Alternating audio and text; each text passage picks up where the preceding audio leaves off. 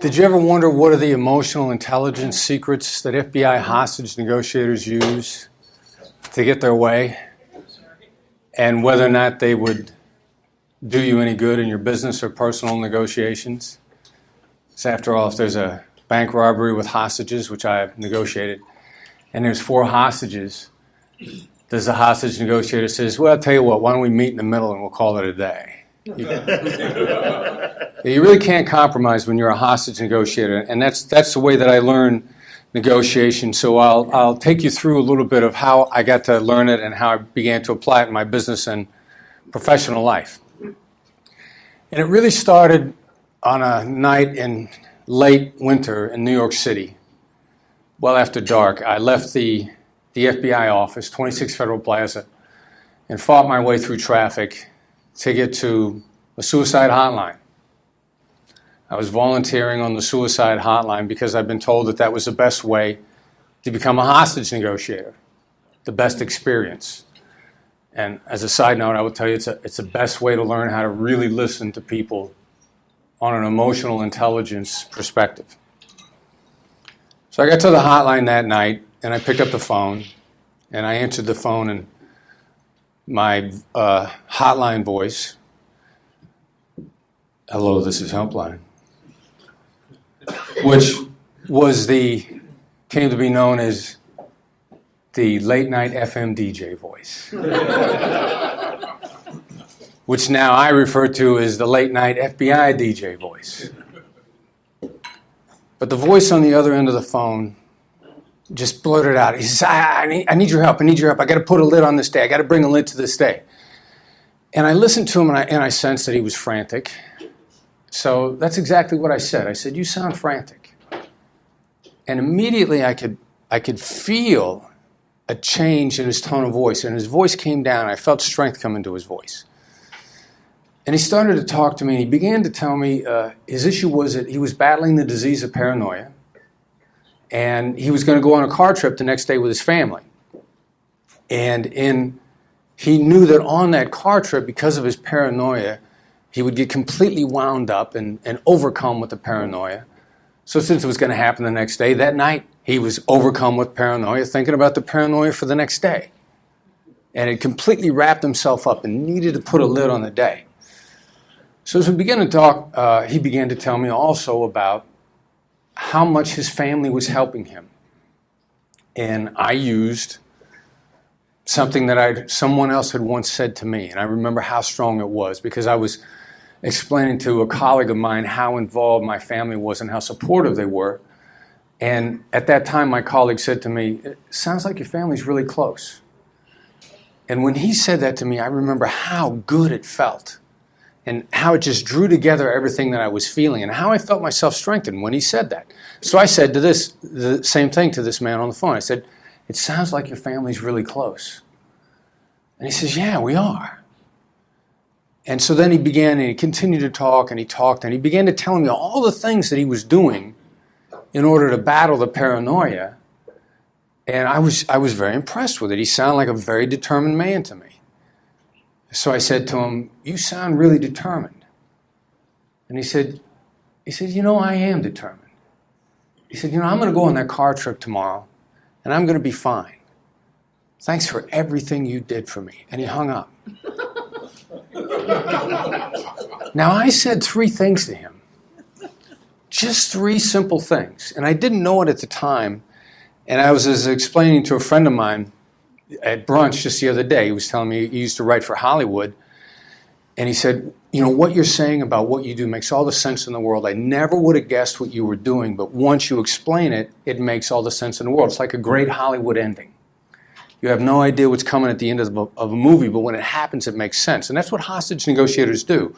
And we do now do in business. We take things that you all know about, but we combine them in ways that make them incredibly powerful, that no one ever sees.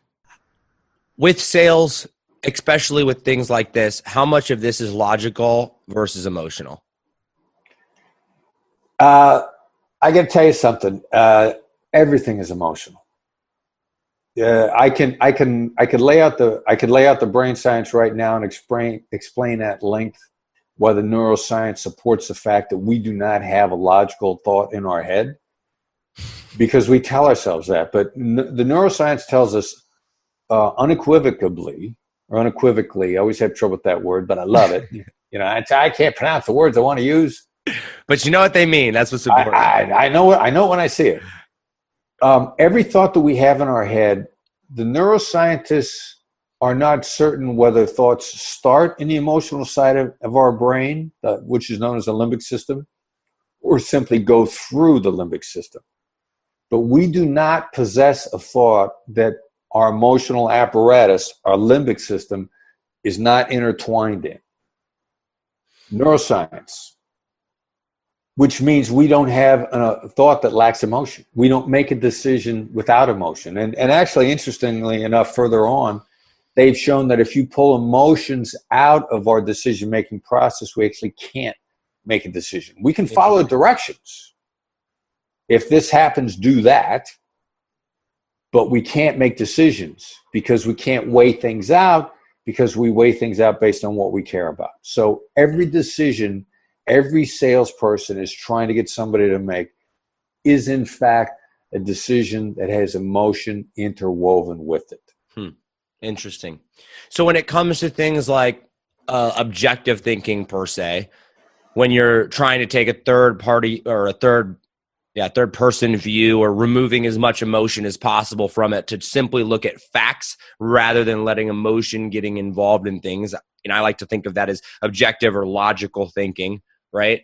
How much does logic, I mean, I understand what you just said with the emotion being part of everything, but how much does logic play into a sale or a decision-making process with someone? I mean, there's people that buy off of emotion, just like right like that. And then there's a lot more like the accounting type people, I like to call them, that are very logical, very numbers oriented.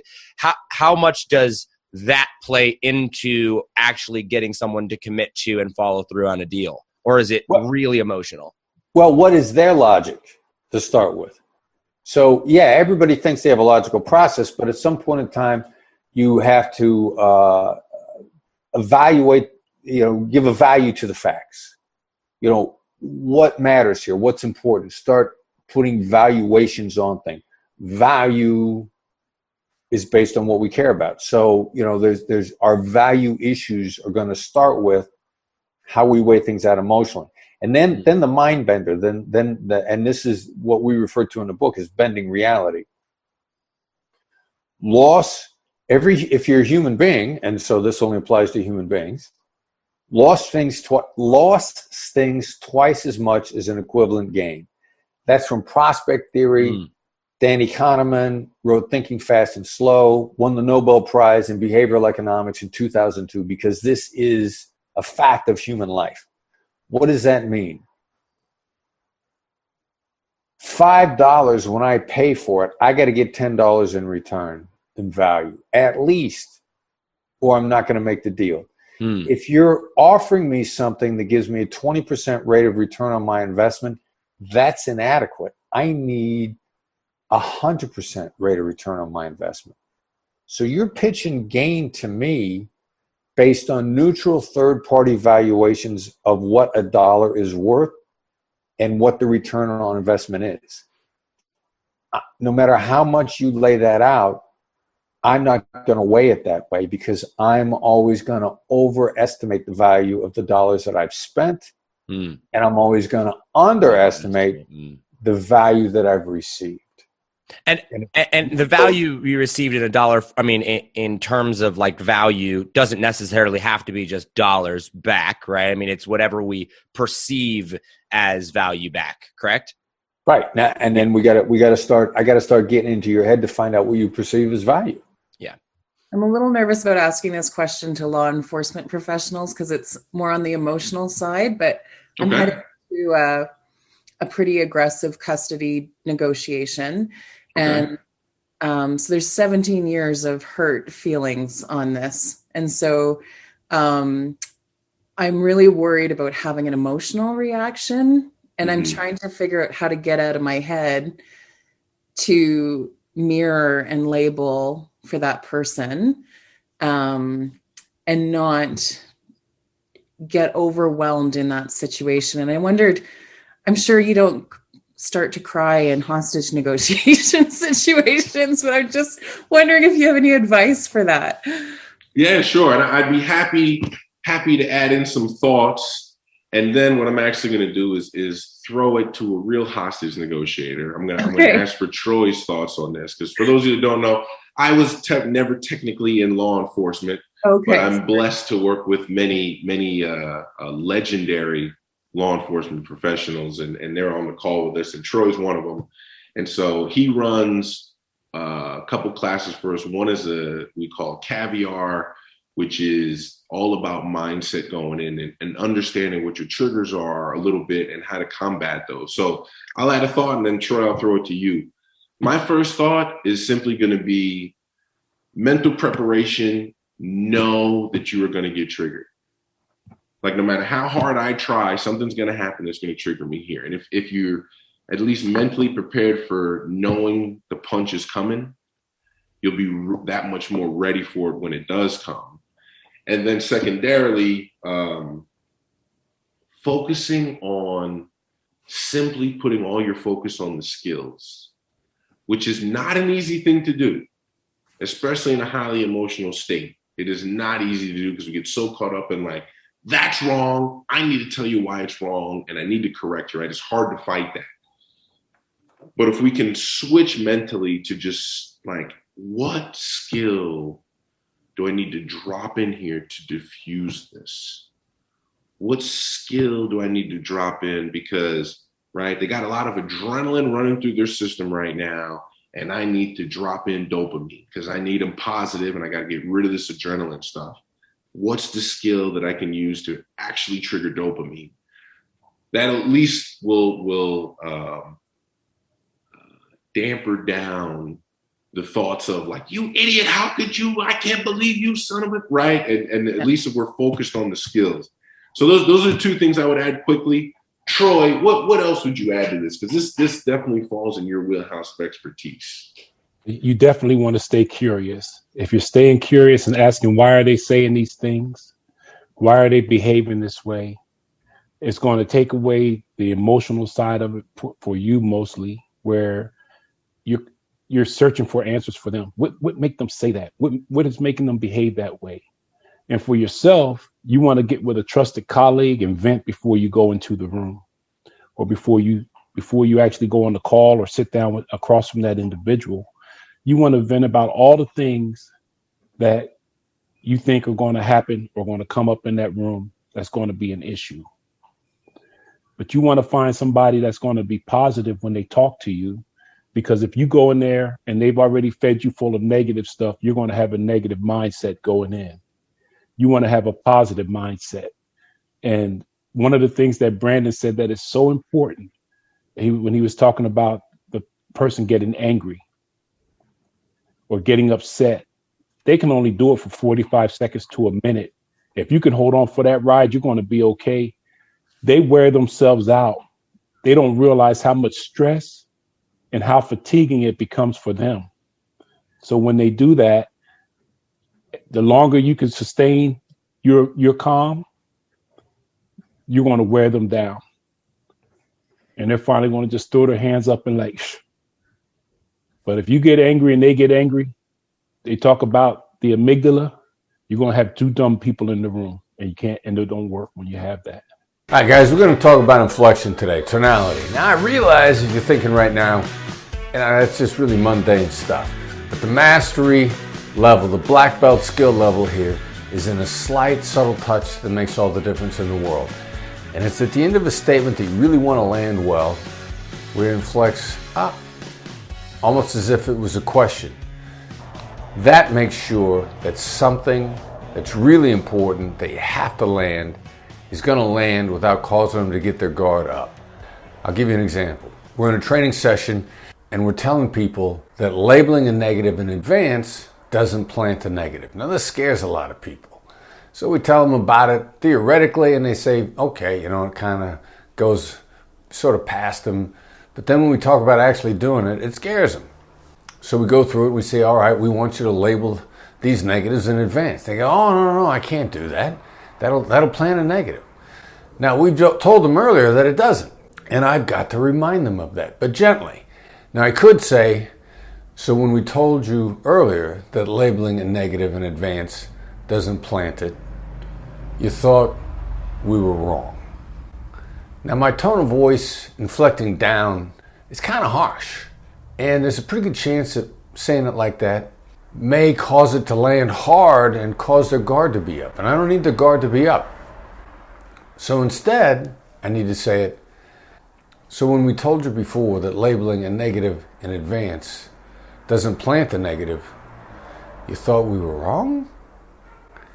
Now, saying it like that the second time makes sure it lands. I could say you thought I was wrong, as if I think you're wrong. Or I can say, you thought I was wrong? As if I'm genuinely questioning. I said it the second way, and the person we were teaching said, oh, no, I guess not. And that's exactly the way I needed it to land. So tonality at the end ensures that what you have to have land will land the way you want it to, so that they think about it, it triggers the thought pattern that you want it to think, and it doesn't cause their guard to come up. Inflecting up at the end is a master negotiator move and mastery of tonality. Remember, you don't get in life what's fair, you get what you negotiate. If you want to become a better negotiator, click the link in the description below. 4 most emotional words in negotiation. And they're emotional because they're all subjective. It's all relative. It all depends. Leverage changes depending on what side of the table you're on. If I were to take Brooks, a family member of Brooke, if I were to take them hostage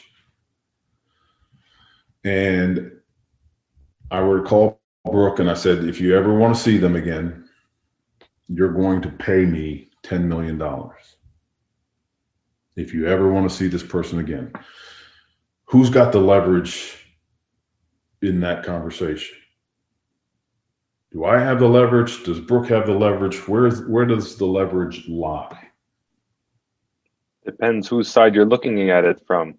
Okay, He wants the money. Look at it from Brooke's side, or look at it from my side. Do I have leverage? Do I have more leverage than Brooke? Assuming Brooke actually cares about that person. Yeah, let's assume that this is a close loved one. Brooke cares. So she's not gonna, this person's not expendable to Brooke. Who's got the leverage? You. I do. You do. What makes you say that? You have something she wants. I have something she wants. So if you carry that to its logical conclusion, if I've got the leverage, Brooke has none. But she has what you want too. She has the money that you want. Without the money. Okay, so what are you saying? She's got leverage? You both have leverage over each other. It's just who can take advantage of that and recognize how to leverage that leverage. All right, so I'm gonna make you go a little bit deeper than that. How, in God's name, does Brooke have leverage in this case? Because if she doesn't want to pay, or if she can't pay for whatever reason, then, well, your leverage kind of goes down, or what you're looking for from her side is gone. You're in the ballpark. You're right there. Well, you did this to get money, right? That's her leverage. She has money. You want money. Exactly. So take it out of the realm of kidnapping, right? Let's say this is a business transaction, because that's what a kidnapping is. And imagine in your business, you had one customer on the planet. As a business, how much leverage would you have if you had one customer on the planet? Next to none. You wouldn't have any. And so from Brooke's perspective, go back to the kidnapping, there is one person on the planet that would pay $10 million for Brooke's relative, and that's Brooke. There's nobody else. There are no other customers for Brooke's relative. And so going back to what we said earlier, it depends on what side of the table you are on. In that specific instance, Brooke has leverage because she's the only buyer for the product that the kidnapper is providing. Value. What you value is probably going to differ from what the counterpart values. You should always be looking for high value trades. That's the high value trade are the two words that we use to replace the word compromise.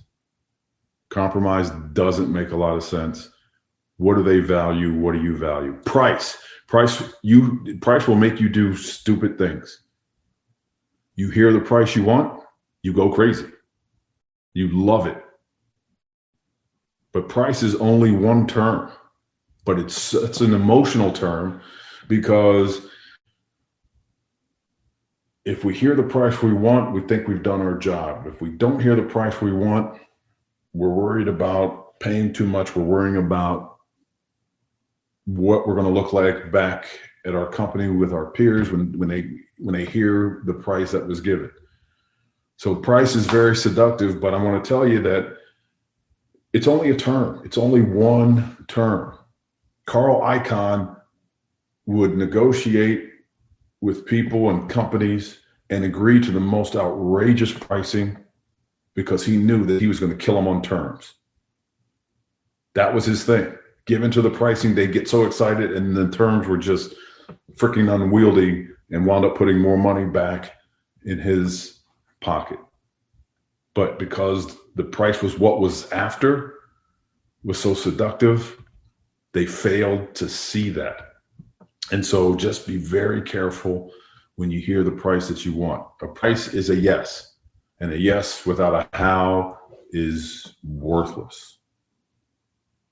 So when you hear the price that you want, you guys come to an agreement on price, your job is not done.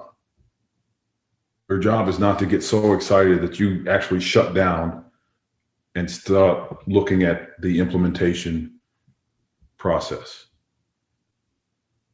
Go back to that scenario we talked about earlier with the guy and the building in the historic part of town, and the price that he thought he was going to get that building for excited him so much that he failed to realize that he could have capitalized on other properties that were also for sale. And then fairness. We're going to talk about the fairness accusations audit next session. And I'm going to give you a list of accusations audits that are go-tos, but the fairness accusations audit is the one that you really cannot do without. You and I both know that when you talk about fairness, unfairness, people use those concepts to manipulate you because of their emotional potency. If I were to tell Christopher at the beginning of the conversation, look, Chris, before we get into this conversation, I want you to know I only want what's fair.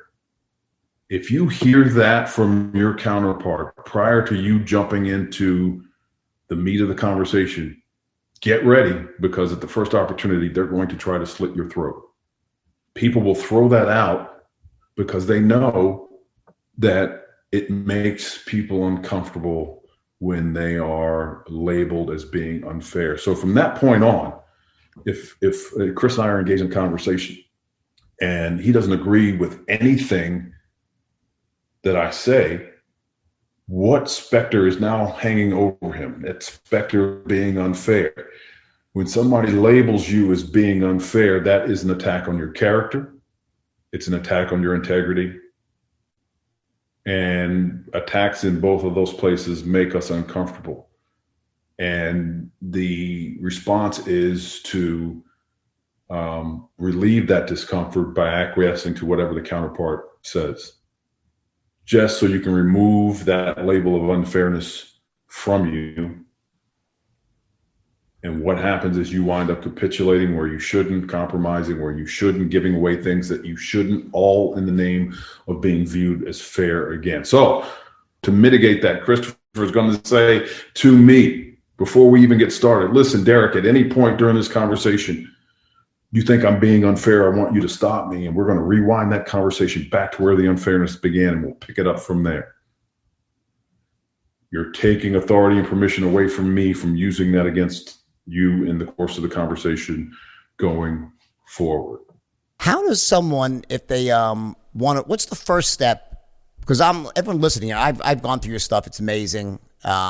And I use it in my stuff. I integrated some of your stuff into my stuff, and because that's what I do. And, I think a lot of it overlaps, but it's just going to clarify my thinking on things. So what's the first thing that, if someone wants to start really studying and learning your stuff, what's the first step to doing that? What's the first book they should read, or first program, or I'm sure you have some free stuff you give it. What's the first way they should start really getting your stuff integrated into their own business model?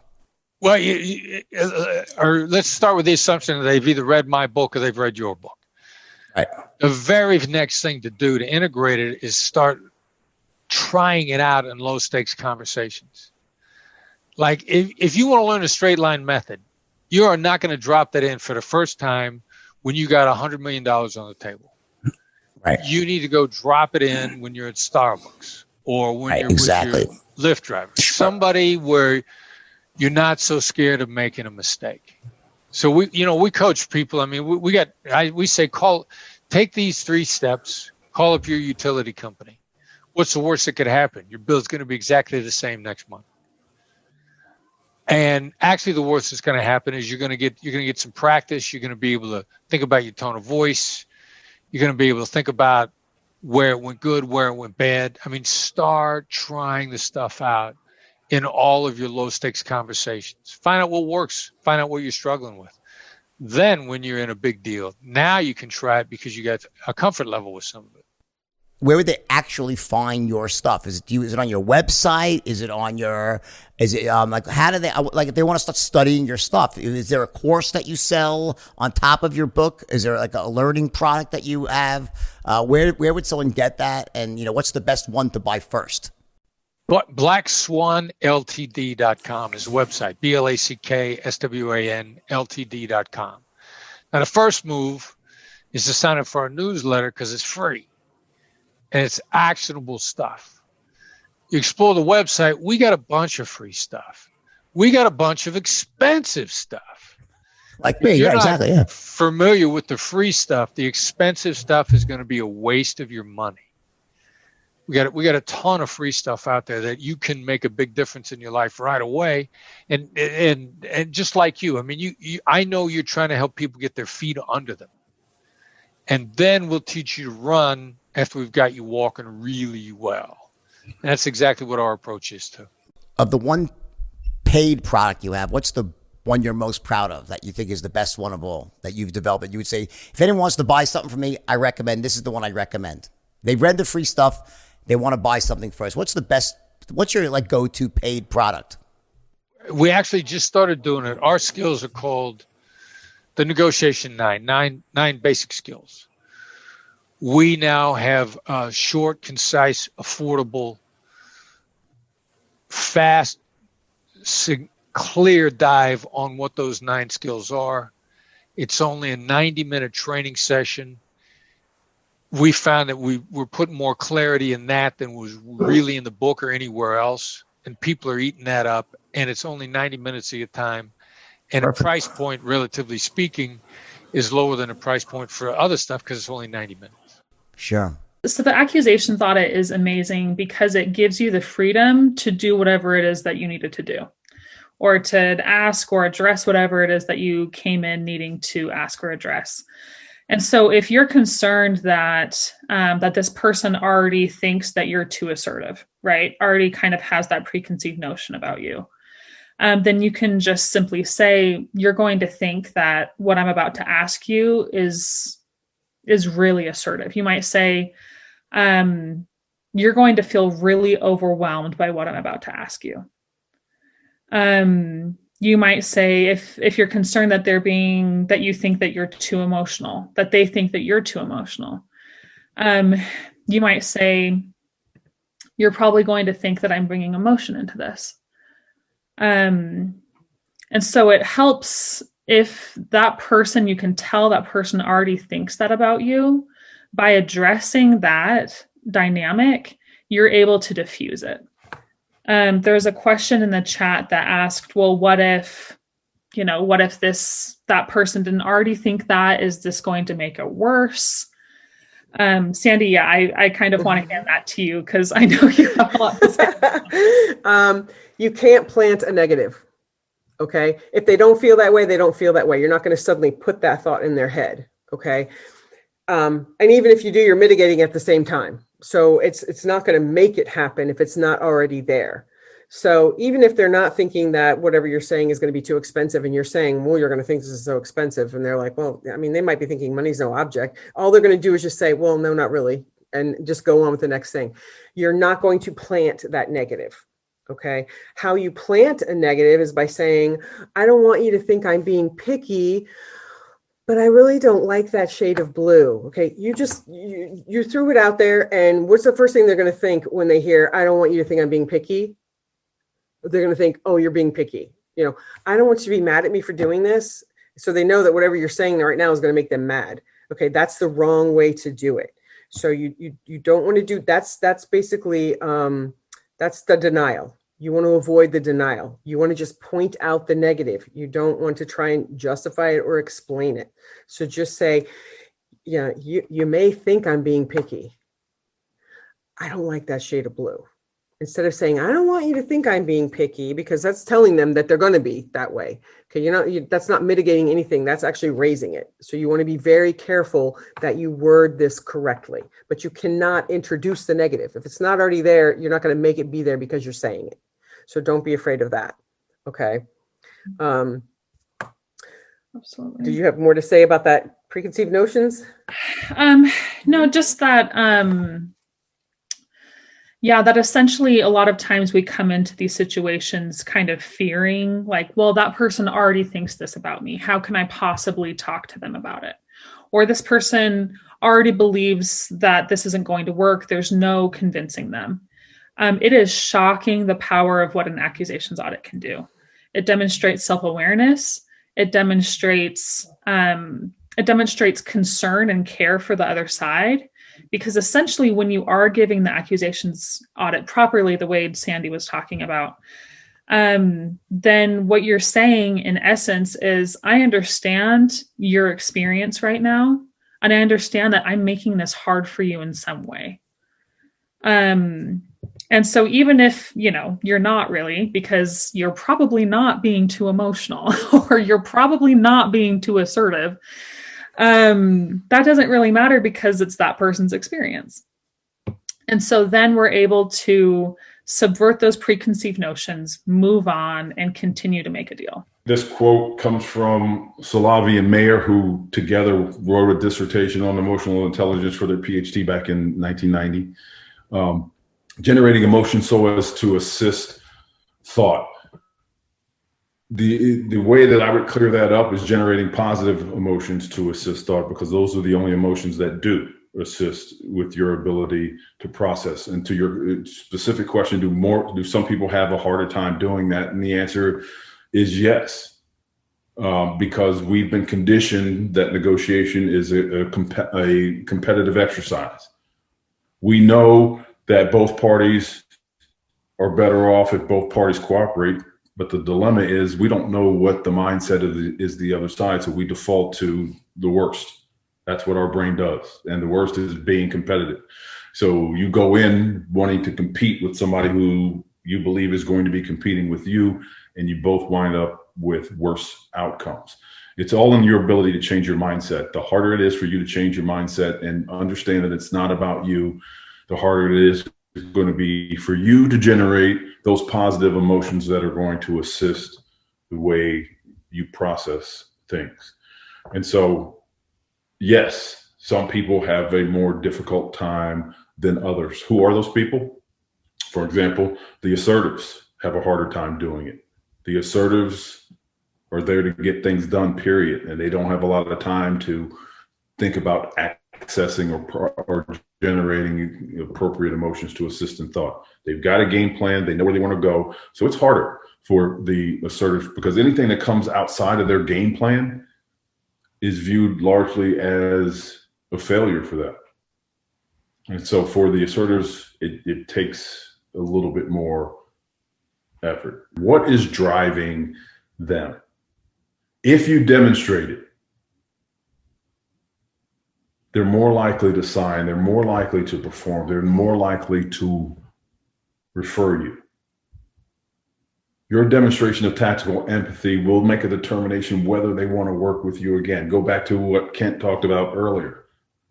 If he had been better at tactical empathy, their anger level with him in the moment would have come down sooner, even if they didn't make the agreement. Because of his demonstration of tactical empathy, they will make a decision that they want to work with them again or with him again. When people think about emotions, they automatically think, soppy, sad little negative thoughts about emotions. When you're talking about labeling your counterpart in the middle of a business meeting, you want to look more for those dynamics, okay? Instead of saying, it seems like you're angry, you can say, it seems like you're really upset that that other provider promised you this and then didn't give it to you. So then you're pretty much labeling that emotion, but you're also giving them a little bit deeper. You're upset, and this is why you're upset, kind of thing. Okay. So you're not just saying, wow, you seem really sad about this. You're saying, well, you seem really upset that this provider didn't give you what they were supposed to give you. It's a touchy subject with some people. Some people are more comfortable talking about emotions and dealing with emotions and addressing feelings. Other people are not. So when you put your label out there, you kind of have to judge the room a little bit and see the kind of person that you're dealing with. It might not be somebody that you can just pin wow, you seem aggravated. You seem frustrated. You might just say, it seems like it makes you pretty angry when the provider doesn't give you what they're supposed to give you. It's less about pointing out the emotion and more about pointing out the why behind the emotion, which is where we want you to go anyway, because just labeling the emotion is very surface. Getting the why behind it also is a deeper way to label it. So in dealing with a client that's just generally angry, we've had multiple snags. Every time we have a conversation, it results in a minor explosion, almost to the point to where you hesitate to even call and talk to them. Is it okay to just go for the jugular and say, you seem really angry about this, and just open the floodgate? Is that too aggressive, or do you just go for it? All right. So I need some clarification. So I'm going to ask you. You said that you're going to go for the jugular and be aggressive. What about it seems like you're angry screams aggression to you? Well, the aggression comes with, for instance, I may call and have a conversation with a possible delay or something like that, and it results in an angered response that seems to be unfocused, and before long it's, well, is the other agent even doing his job? And just trying to recenter the conversation back to get to something we can actually diffuse instead of these just random shots fired. Do I go for the jugular and try and see what the brightest fire is? Right. Okay. So I get you. So you, instead of going for the jugular, you're talking about going at the emotion directly, not beating around the bush. Yeah. And the answer to that is always going to be yes. Yes, okay. Yes. Okay. Look, if they explode at you, if they're screaming at you in a difficult conversation, one of three things is occurring. You got to figure out which one it is. The first one is they're under tremendous pressure on their side from somewhere. The second thing is you're not listening. They're telling you something consciously or subconsciously, and you're not picking it up. The third reason is they're trying to manipulate you. Either way, you got to figure out which one it is. And the only way to do that is to go directly at it. So, excuse my French, but if I'm going off at you in an elevated tone, and this is not the first time I've done it, and you say to me, seems like you're angry. I'm probably going to go off on you more. Yeah. Because it's abundantly clear that I'm angry. It seems like this really did a lot to piss you off. Sorry for my language, but hitting it directly on the, you're probably so angry with me right now, you want to smack me in the face with a brick. Okay.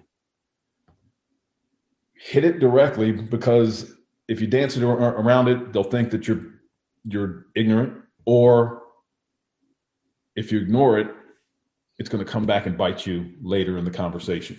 But if this guy or woman, if this is happening to you multiple times by the same person, you're missing something. There's something going on with them that you need to figure out what it is, or else you're going to stay in this cycle. You're stupid. Your whole being and the way you are. What happens when you get attacked? Just like I said, there's the amygdala activation. Once that amygdala activates, it's a little almond in the frontal part of your brain. It's not that big, but it has a big effect on you. You start shutting down your brain. You can't think straight. We've all been there. As soon as we get attacked, we're fighting it. All of a sudden, we get tunnel vision. It gets narrow. We're not hearing everything the other person's saying. We're getting frustrated. We're going to start resorting back to what we know, which is to attack back or to cower and give in.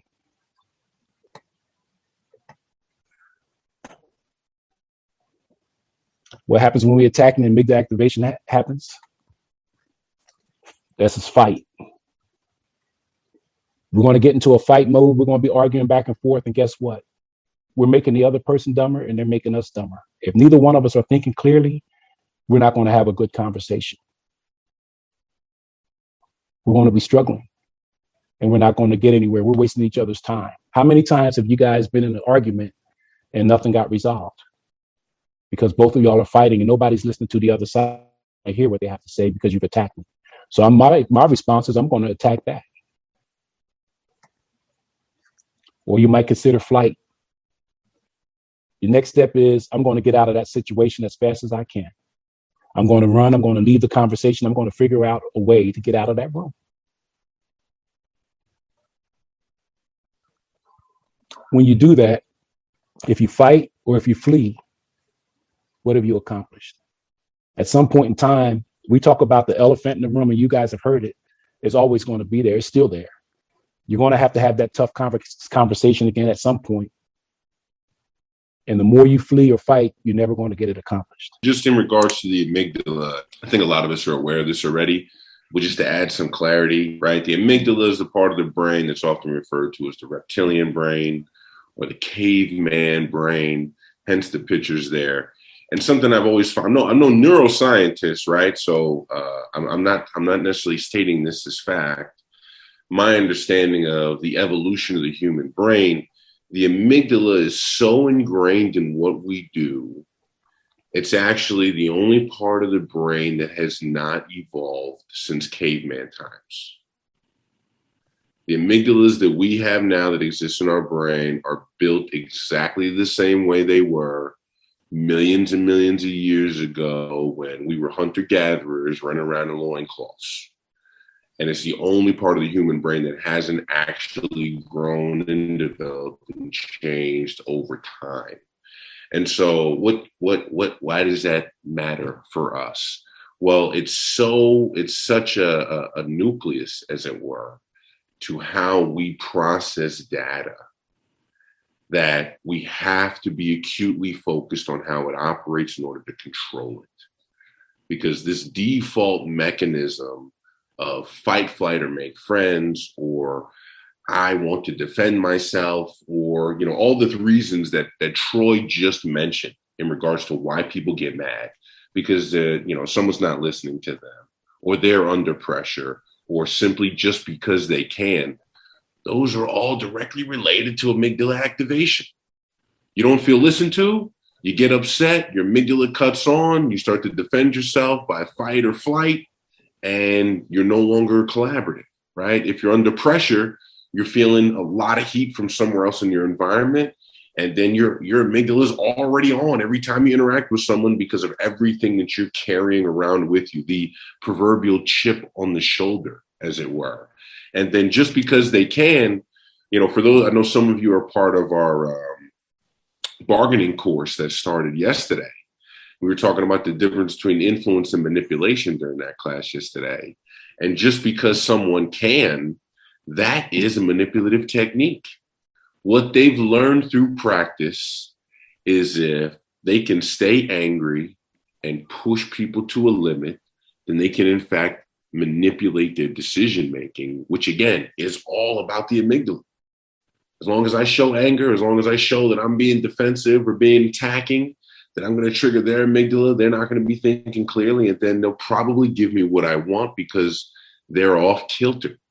And so this amygdala thing, right, it's easy to breeze through it, but being acutely aware of how it functions and how it actually distracts us from optimum performance is really the first step to being an optimum performer, being in that 1%, right? As the old cliche, the first step to solving any problem is first identifying the problem. And so that's some of what we're doing here. And that ties right into, if we accept that these problems are going to happen, right? And Troy talks a lot about this in the caviar class, right? The idea of acceptance. If we accept that these things are going to happen to us, as opposed to hope that it doesn't happen, right? That's kind of a natural human issue. I hope that I don't get attacked. I hope that I don't have to deal with this, right? We all know from Never Split the Difference, hope is not a strategy. But when we start to accept, it makes us much more equipped to stay cognitively flexible in the moment. How is principally focused on implementation? What is principally focused on uncovering problems? Those each words have a primary design. So, if you drag your feet, how did it feel last time when you walked in late? How embarrassing was that? That's a time travel question. You're trying to gently put them in a moment in time. Humans hate to be embarrassed. If you're having trouble getting them to get dressed now, they're fully immersed in the moment, here and now. And they're not thinking about the embarrassment in the future. They didn't like it when I came in late. It was ridicule. So the first step is to get them to think about how did it feel last time you were embarrassed? How much did you like that? How did it go over with whatever friends are important to you? Never mind how it went over with the teacher. How does it feel when you get embarrassed in front of your friends? That's the first step. Get them thinking. It's called in-depth thinking, slow thinking, Danny Kahneman would say. But that's in-depth thinking. And your job as a parent is to really get your kids' thinking ability as high as it could possibly be and kick them out of the nest. I really want to talk to you about listening and the importance of listening, because I think we all think that to have a good negotiation you have to be talking, but you you talk in the book about active listening. What is that? Yeah, you know what, and that word has become enough of a cliche that we're cautious of the term, because a lot of active listening is taught poorly, and we really want to get proactive, if you will, because you're listening for specific things. Humans are naturally negative. The majority of our thinking is negative. It's because that's how we're wired. I mean, survival thinking is negative. When we were really being chased by saber-toothed tigers or bears were in caves, if the optimistic caveman said, yeah, I know last time Chris went in a dark cave, he never came out, but I'm optimistic. I'm going to go in this one. Those guys didn't survive. They got eaten. So we've inherited survival thinking is negative. So if you know that, then you'll start out intentionally looking to deactivate the negative thinking, which is Ridiculously simple, calling it out. The elephant in the room. You don't get rid of the elephant in the room by ignoring it or denying it's there. You diminish its impact by saying there's an elephant in the room. So I can make some pretty good predictions on what your negative thinking about me is going to be. If we're back in this deal where we're setting up a book tour, when we get ready to get into price, I'm going to say, look, I'm probably going to sound greedy. As opposed to your gut instinct would be, look, I don't want to seem like I'm greedy. The denial. To get people really good at this, what we coach them on, in the back of your mind, what would you deny? What are you concerned that you need? I don't want you to think I'm greedy. I don't want you to think I'm hard to get along with. I don't want you to think I'm a diva. Whatever it might be. Everybody's got a gut instinct for stuff they know they should probably deny before the negotiation starts. Instead of denying it, you just straight out call it out. Look, I'm probably going to seem like a diva. I'm probably going to seem like I can't make a decision. If you were going to do business with me, I'd say, like, look, I'm probably going to seem like I'm a weak leader, but I don't do anything without my team's full involvement. My team, I can't implement without my team. So for us to even proceed, I got to bring my whole team on board. We got to bring them all up to speed. Because somebody wants to get a quick decision out of me might go like, well, aren't you the decision maker? Aren't you in charge? So I'm gonna preempt that. I'm gonna look, I got a team. I'm probably going to look like I'm not in charge. I'm probably going to look like I'm not the decision maker. Which makes you seem vulnerable, which is no bad thing. There's a lot to that. Allowing yourself to appear vulnerable without being afraid of it. And I think that's what a lot of people, like for me, vulnerability is like, I'm sad. But that's my misconstruing what that dynamic really is. I need to be honest about my shortcomings, so you're not blindsided by them, and I'm not scared to be honest. And that's a difficult bridge for people to cross until they see how effective it is. Until they see how it establishes relationships. But is there not a line of argument, Chris, that doing that, like, you might sow a seed of doubt in their mind that might not have been there by calling it out? Everybody's afraid of that. 1,000%. That is the biggest thing. And not only is that not true, but the opposite is so true that we actually use it as an inoculating technique. Go on, let's play because let's say you got no reason to have a problem with me. But I'm going to say, look, you're not going to like what I'm getting ready to say. It's going to sound really harsh. I'm a little nervous about asking this question to law enforcement professionals because it's more on the emotional side, but I'm heading to a pretty aggressive custody negotiation. And so there's 17 years of hurt feelings on this. And so I'm really worried about having an emotional reaction. And I'm trying to figure out how to get out of my head to mirror and label for that person and not get overwhelmed in that situation. And I wondered, I'm sure you don't start to cry in hostage negotiation situations, but I'm just wondering if you have any advice for that. Yeah, sure. And I'd be happy to add in some thoughts. And then what I'm actually going to do is throw it to a real hostage negotiator. I'm going to ask for Troy's thoughts on this, because for those of you who don't know, I was never technically in law enforcement, but I'm blessed to work with many legendary law enforcement professionals, and they're on the call with us, and Troy's one of them. And so he runs a couple classes for us. One is we call Caviar, which is all about mindset going in and understanding what your triggers are a little bit and how to combat those. So I'll add a thought, and then Troy, I'll throw it to you. My first thought is simply going to be mental preparation. Know that you are going to get triggered. Like, no matter how hard I try, something's going to happen that's going to trigger me here. And if you're at least mentally prepared for knowing the punch is coming, you'll be that much more ready for it when it does come. And then secondarily, focusing on simply putting all your focus on the skills, which is not an easy thing to do, especially in a highly emotional state. It is not easy to do because we get so caught up in like, that's wrong. I need to tell you why it's wrong, and I need to correct you, right? It's hard to fight that. But if we can switch mentally to just like, what skill do I need to drop in here to diffuse this? What skill do I need to drop in? Because, right, they got a lot of adrenaline running through their system right now, and I need to drop in dopamine because I need them positive and I got to get rid of this adrenaline stuff. What's the skill that I can use to actually trigger dopamine? That at least will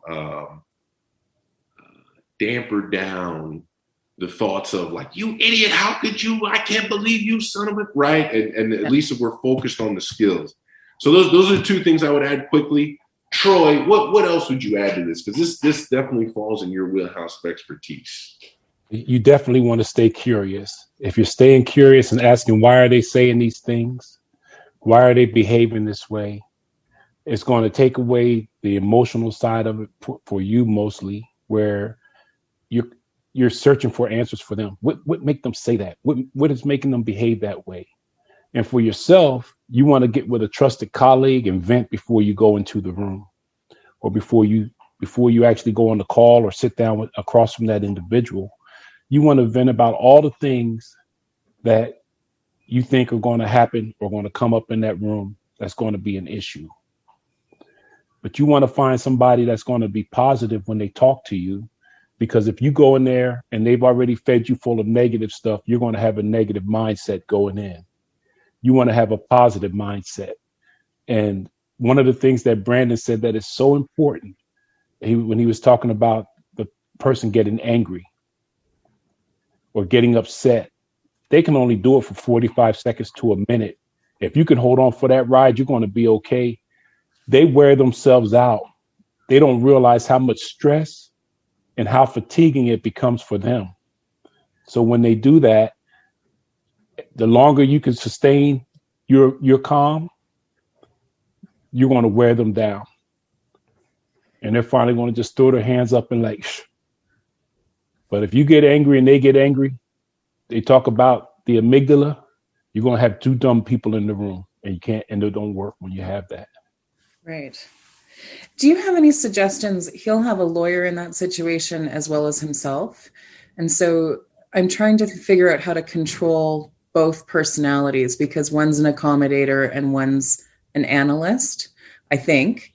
And the lawyer is more unknown to me. So I'm trying to figure out how to control those when there's two personalities coming at me at the same time, how to control that scenario. Labels and mirrors. Okay. You just seems like both of y'all want to talk at the same time. It sounds like one has an agenda, the other one has an agenda. Thank you. That was excellent. Yeah, that's great, Troy. Great addition, man. It's easy to see why we got him teaching this stuff on a regular basis. All right, let's see. Got something in the chat here from Jamie. All right, another employee working outside of her scope, doing a test only nurses allowed. Employer refused to own what she did. During step 2 grievance meeting, a union rep lost his cool and verbally attacked me, saying I was on a witch hunt. It was racially motivated. All right, interesting. How do you come back from that? All right, excellent. So, Jamie, do you currently have a meeting set up to talk to this person, or do you have to construct that? Yeah, so the meetings are kind of constructed at this point. So the process is, if a person gets a corrective action, they can grieve it. And there's a step 1 grievance in which the manager replies. After the meeting, there's a step 2 in which the HR rep replies.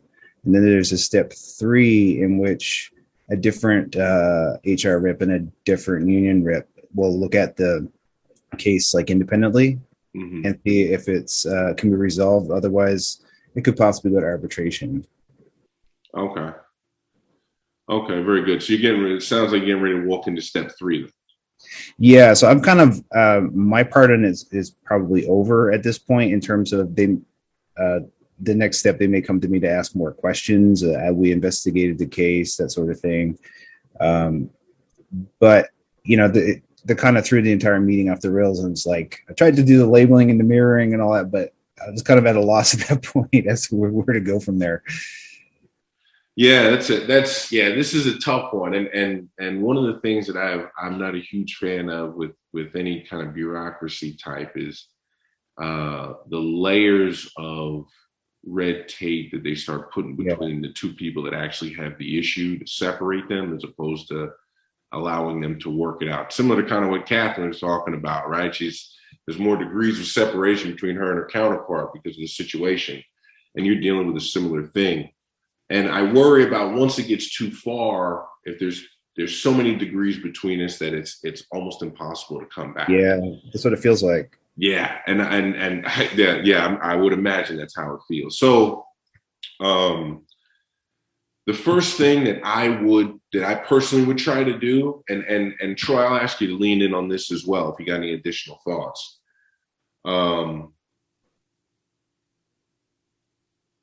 Trying to get in the room one-on-one with this individual to actually talk them down and have a one-to-one interaction. Yeah. And to the tune of either writing an email that's a short email, like is it impossible for us to sit down and actually see if we can work this out? Or I'm not sure the complete context. It's interesting how much of an effect handwritten letters have. Yeah. And this is at any place in business, right? Real estate, I think, is probably the best at using it consistently. Yeah. But when someone is looking at like a handwritten thing, you know that the effort went into it. You know that you're not BSing. You didn't have some assistant type your email. Like you actually sat down and wrote this out. And again, keeping it short and sweet, no right fights, right? No justifications, all accusations, audits. And again, is it at this point, is it a complete impossibility for us to sit down and see if we can figure out how we got here? Yeah. Right. And something to that effect. And then when you sit down with the person, and especially when it comes to racially charged things, and in this day and age, right, that's so sensitive. And I would probably lead with that, to a certain degree. Like you, based on how the world is spinning these days, you feel like you're probably climbing extra hurdles that are unnecessary. And then we have this issue with me where I seemingly make it worse for you. Right. And it's like, yeah, that's right. It is. The world is hard. And then you come along and you threw gasoline on a fire as a way to kind of start that interaction with them. Yeah. And so that's where I'd come from. Troy, what additional thoughts or process suggestions would you give for Jamie on this one? Those were good comments, Brandon. Jamie, they want to be heard. Yeah. You know it and I know it. They want to be heard. Spend some time allowing them to vent, to get it off of their chest.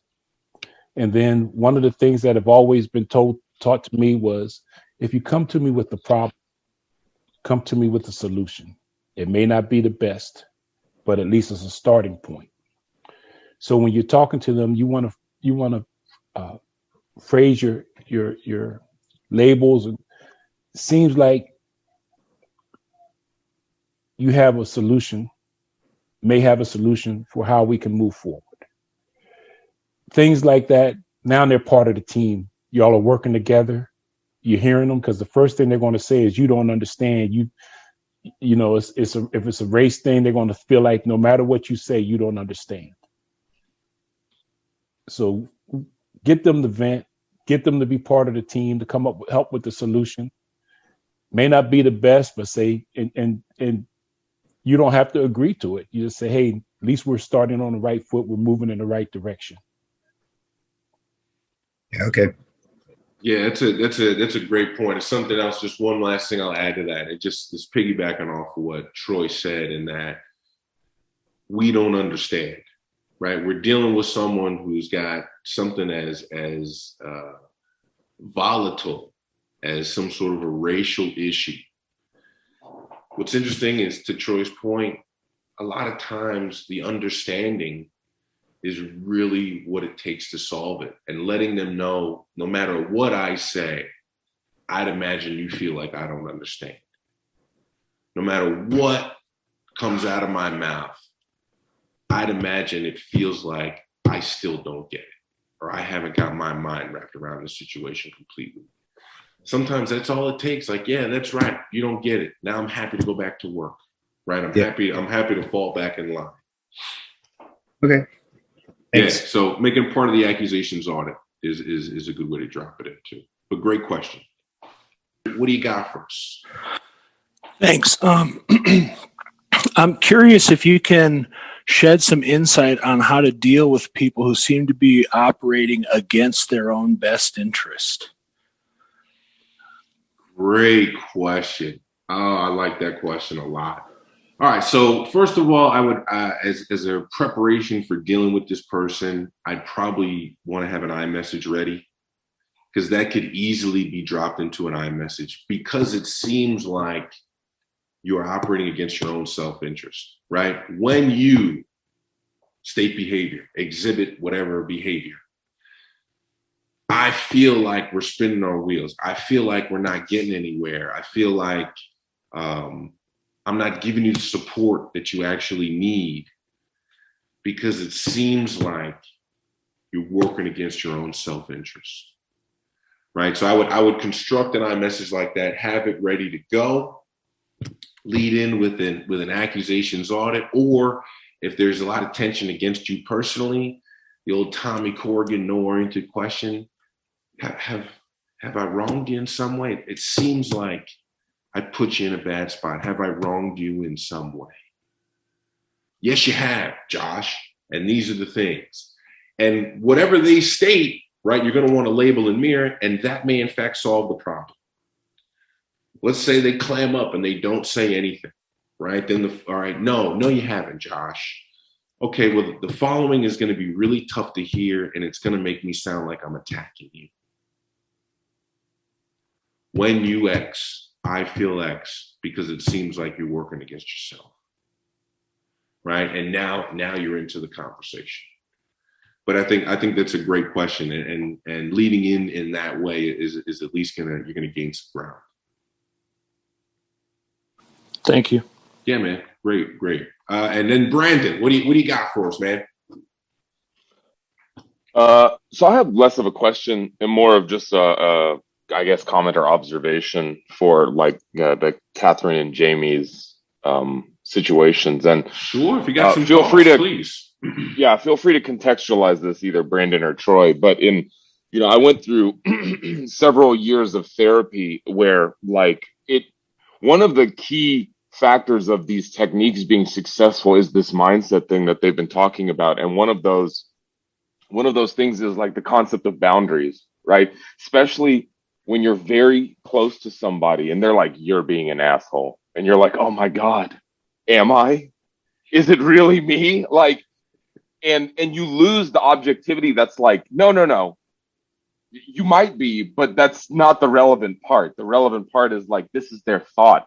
This is what they think, right? And part of achieving the tactical empathy, in my opinion, is staying in that space of what is this person thinking? Not what are they claiming? Not are their claims true, per se, but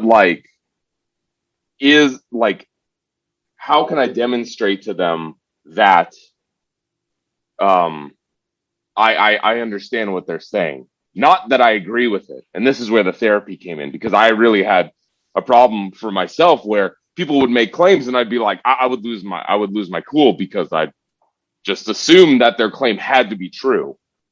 But if you can maintain that distance and maintain that internal barrier, it can make application of these techniques much more consistent, So that was just my 2 cents. Yeah, I think that's a great point. I'm glad you added that in, because I think that very much speaks to something we looked at in class 1 when I wasn't with you guys, and we just touched on it real quick last class. The levels of listening, right? Kind of our listening stairway. And the top level is when you can connect what they say to a life narrative, to a deep-rooted motivation or experience, right? When we can start to wrap our mind around how what they said relates directly to those things, then we're thinking at a deeper level, right? We're digging deeper. We're looking for the underlying dynamics, to your point. So yeah, very much a mindset shift. And going back to something Catherine said earlier in regards to triggers, something that's helped me greatly, and I've seen it help others greatly, is, we talk a lot about go-tos in general, right? Have a list of go-to labels, have a list of go-to oriented questions. Well, the other thing that's really helpful is if you have a go-to skill that you always use when you feel yourself heating up. For me personally, it's labels. I'm of the mindset I can label my way into or out of anything, right? Just by making a solid verbal observation. There's another friend, and we've done some work with. Her name escapes me at the moment. She works for Compass Realty down in the Atlanta area, and is very successful. When she feels herself getting triggered, she summarizes. Like, that's her instant thing. Like, okay, I'm getting triggered, which means we're off kilter, and I need to get a that's right from my counterpart. And she instantly goes into summary whenever she feels herself heating up. Chris Voss, right, the famous author, his thing is calibrated questions. That's where he goes when he feels himself getting heated up. So some of it is just knowing which skill you feel most comfortable with, and then making that your go-to answer when we feel ourselves getting triggered. That's a big first step. So yeah, I'm glad you added that, Brandon. I mean, obviously we are huge components of understanding is the foundation to trust, respect, influence, likability, pretty much every road we want to access when it comes to negotiation. It all starts with the showing understanding. So that's a great point, Brandon. Great point. As reminders, be very aware of your tone. The most well-executed skill delivered with poor tone. I don't know, Sandy, if you were to put a percentage on it, and I realize I'm dropping this on your head. I didn't prepare you for it. I'm catching you off guard. If you were going to put a percentage to it about how much a well-executed skill would be negatively affected by poor tone of voice, if you were just going to guess, right? Not something I'm necessarily going to hold you to, but I know you have a great feel for this stuff with the background that you have as a crisis negotiator. What would you say?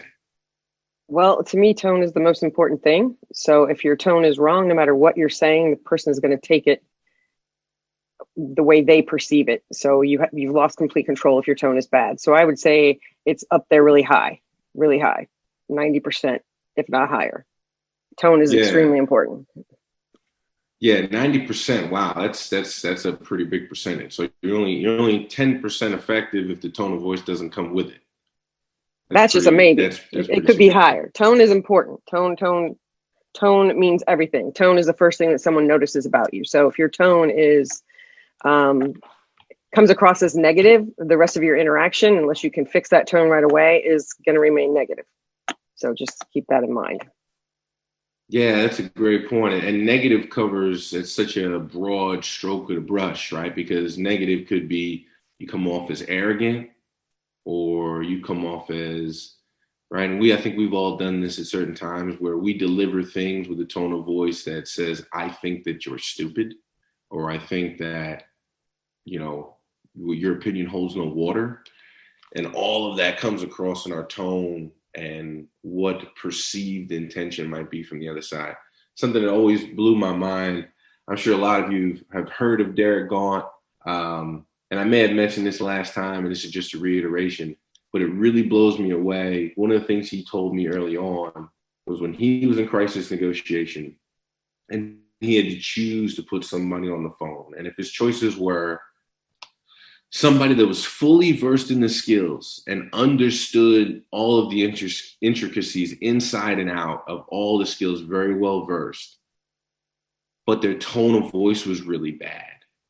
And then the other choice was somebody that doesn't really know the skills at all and still has a lot to learn. However, this person has a fantastic tone of voice. Like if he had to choose between those two people, what would he choose?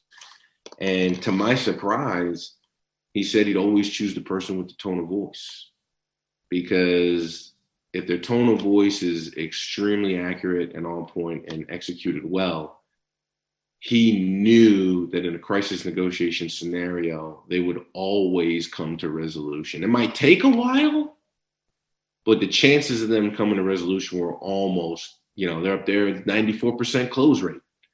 And then the person that had great skills, but their tone was always off, there's a really good chance things are going to go bad. And I always thought that was a really interesting perspective. How can you be so good at the skills and then a skill expert doesn't want to use you just simply because of the tone of voice? I always thought that was amazing. So things to keep in mind. We have a question that just came up in the chat. It says, yes, how do you evaluate your own tone? That's a great question. And so a few things, a couple of them will be reiterations from last time. The first part is always assume that you have something to learn when you go into a negotiation. A lot of us get off point because we assume we're going in because we got to educate the other side. We got to lay out the data, facts, justifications. We need them to understand, so we have to explain it to them. And our intention is to go in to teach and inform and educate. And it actually needs to be switched to, we go in knowing that we have things to learn, and that's why we're at the table. And so that's the first part, because that mindset leads to genuine curiosity. If we stay in a mindset of genuinely curious, it'll come across in our tone. You can hear the question mark at the end. And so that's one piece of it. Another piece of it is we all have our triggers in the moment. We all know when we feel ourselves getting cranked up. Could be for any number of reasons. When you feel that coming on, that should be a trigger for yourself internally that you just need to go ahead and switch into the late night FM DJ voice. When you feel that bubbling up inside of you, just focus on slowing down your cadence. And that'll help you keep in control, that in itself. And then the third part, we're kind of 3 and 4 combined, I guess. First of all is awareness, right? The first part to solving any problem is being aware of the problem. And then another piece of this is we as human beings, since we're emotional creatures, we think emotionally, we make decisions emotionally. We also have a tendency to carry emotional baggage. And we carry emotional baggage from one conversation to another. And once we realize that's what we're doing, right, the awareness, we can help stop it. And so quick example of that is right before I got on this phone call, I got a personal call on my cell phone about 5 minutes before we started that was very intense. And intense because there's some things that I didn't follow up on in regards to this rental that I have. And the guy who runs the rental place really likes me and has been bending over backwards to cut me breaks. And now he's getting browbeaten by his superiors because I haven't dotted all the I's and crossed all the T's. And he's allowed me to not have to do so because he likes me and we're getting along well. And so he calls me up clearly under a lot of pressure. And so trying to shake myself of having that weighing on my mind while I'm working on this call with you all was something that I had to drop that emotional baggage, the intensity, and I had to do it in about 2 minutes before I got on the phone with you. We do that to ourselves. We'll have a conversation with our boss, with our spouse, with another employee, or a previous conversation with the counterpart we're going to be faced with. And we carry emotional baggage into that conversation from a previous interaction. That stuff will hurt. our tone of voice. Another example, recently, Chris and I were teaching a class. I'm a new father. Thanks for those, right? I hear the congratulations mentally already on the other side. Appreciate it. But my point is, just got done dealing with the wife and the baby, very aggravated, feeling very intense. Came on the teaching call with Chris for one of our corporate clients, and I'm naturally assertive. I naturally sound aggressive, and because that emotional baggage was on me, I'm upset with the argument I had with my wife. I'm upset that the baby's not sleeping and is crying, and I come on and I'm intense. And I'm on the call and I'm talking to people like this. You need to do that. Make sure that you do these things. And Chris actually sends me a text message and says, I know you're not doing it on purpose. You sound like you're screaming at the group. And that was me carrying my own emotional baggage in and not being aware of it. And with the greatest intentions of helping people reach the next level and become the greatest negotiators they could be, I sounded like a complete jerk that was browbeating them because I was carrying something that had nothing to do with them into the conversation. And so those are really kind of the four aspects of it. But the most important is if we stay curious, it's hard to be curious and angry at the same time. And then, assuming we have something to learn, we'll lead that way. And when we hit our triggers, hard downshift into late night FM DJ voice will keep us in line. And it also calm the other side down. It's hard to yell at a voice that's very calm, steadfast, and unshaken. I did start with an accusation on it, and I think it actually kind of caught him a little off guard because I think he was prepared for a very financial-driven conversation rather than actually starting with the intention of the program and our commitment together to make some of these things work. So I thought that was pretty interesting, and in getting through that, I didn't use really as many mirrors as I used silence. And he filled in blanks for information that was not shared in the original meeting. Specifically, two things came out that I was not aware of because we had changed to pre-billing some things. And again, I'm trying not to go too far into the details to bore, but there was a change where we pre-billed some stuff and some stuff was coming in as actuals. They were having a concern that we were cross-charging some things, and he just would never have surfaced that information for me to be able to show him the clarity of why that's actually not the case. So it was interesting from that perspective, more information being shared, as well as he also shared, some questions around what other folks in the program, what they're doing, what their capacity is, how they fit in, which again was not being surfaced in the original conversation. So, yeah, for sure. I mean, the audit opened them up to be much more personal, and then the silence seemed to be the one that was really getting him to fill in some blanks and share a lot more than previously. Trying to figure out which skill is appropriate. That's going to be a constant struggle for you guys. And when it's a good struggle to have because you've got options. But what we're trying to accomplish is being able to play off of whatever we're given from the other side. And you honestly do get to pick and choose whatever you want to use. Whether or not if there's a nugget of information that needs to be fleshed out within a previous statement. Now you just got to make up your mind. I know I want to go after that. How do I want to do it?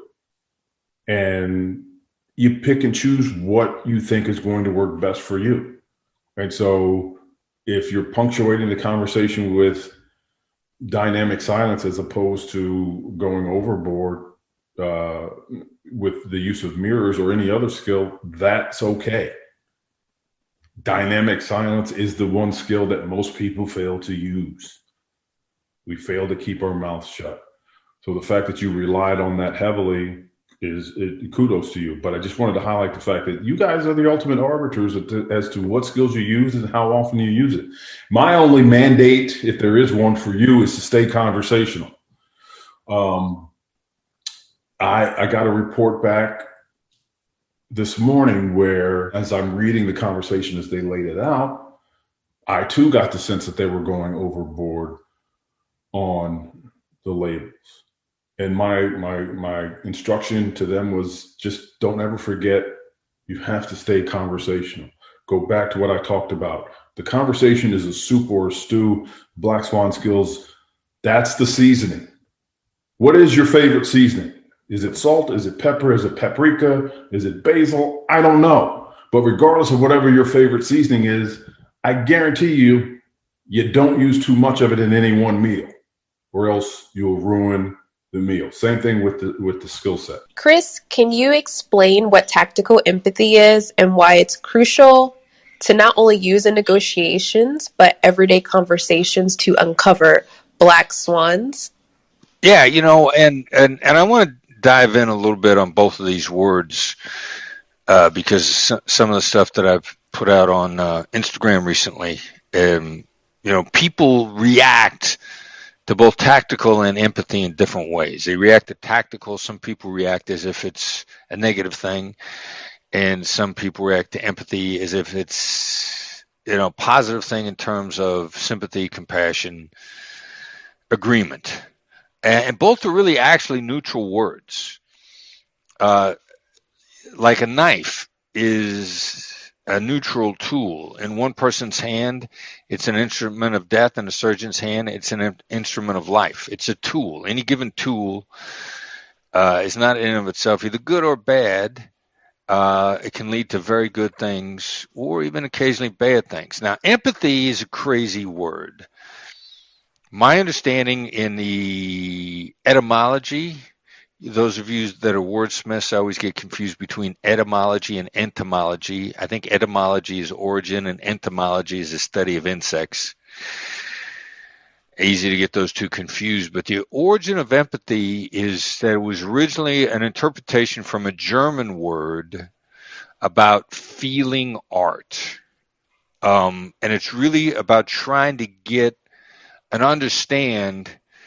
develop an understanding of the feelings that are being projected by the other side, the feelings and perspectives. So really a neutral thing. Like you might react to a work of art and it might touch you, but you're trying to figure out what feelings are coming off of it. And then as we move forward through time, empathy gets, interpreted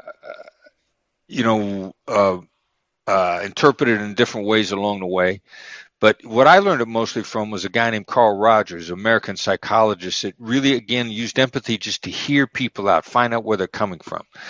And Rogers used a phrase, if you could summarize their thoughts and feelings completely, not your thoughts and feelings, but their thoughts and feelings completely, and not whether or not you agree or whether or not you disagree, but just what's coming off of them, their attitude. And that was kind of what I learned about empathy from suicide hotline days back in the ever before the internet, even before cell phones. And then I ran across Bob Mnookin's book, in the early part of this century, Beyond Winning. And Bob Mnookin is was the chair on negotiation, in charge of the program on negotiation at Harvard. And his book, Beyond Winning, I highly recommend chapter 2 in that book. Best chapter on empathy I've ever read. And what we tell everybody that's a black swan, read and absorb and into your DNA this chapter. Because Mnookin said empathy is not agreement. It's not even necessarily liking the other side. You draw this fine line with empathy, then it becomes a completely limitless skill, unlimited skill. It requires no common ground. It requires no agreement. Empathy is about the transmission of information. Stephen Kotler would say that. Kotler is the author of a number of books on flow. Interesting cat, one of the more interesting dudes I've ever met. But it's about the transmission of information. Compassion is a reaction to that information. Sympathy is a reaction to that information. Empathy is a compassionate thing to do, but it's not necessarily compassion. So it's just about getting where the other side is coming from so fully and so completely that they say, that's right. That's what we talk about. The Black Swan method is about triggering that's right moments from the other side. Now, what good does that do you?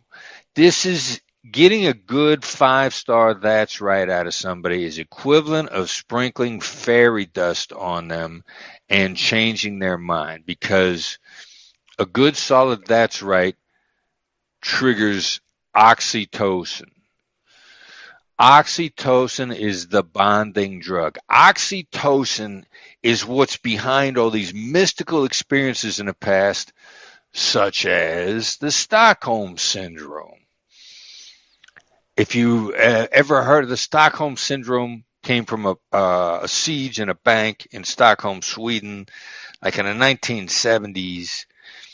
And the hostages that came out all refused to testify against their captors. And the world was shocked that the hostages had so bonded to their captors.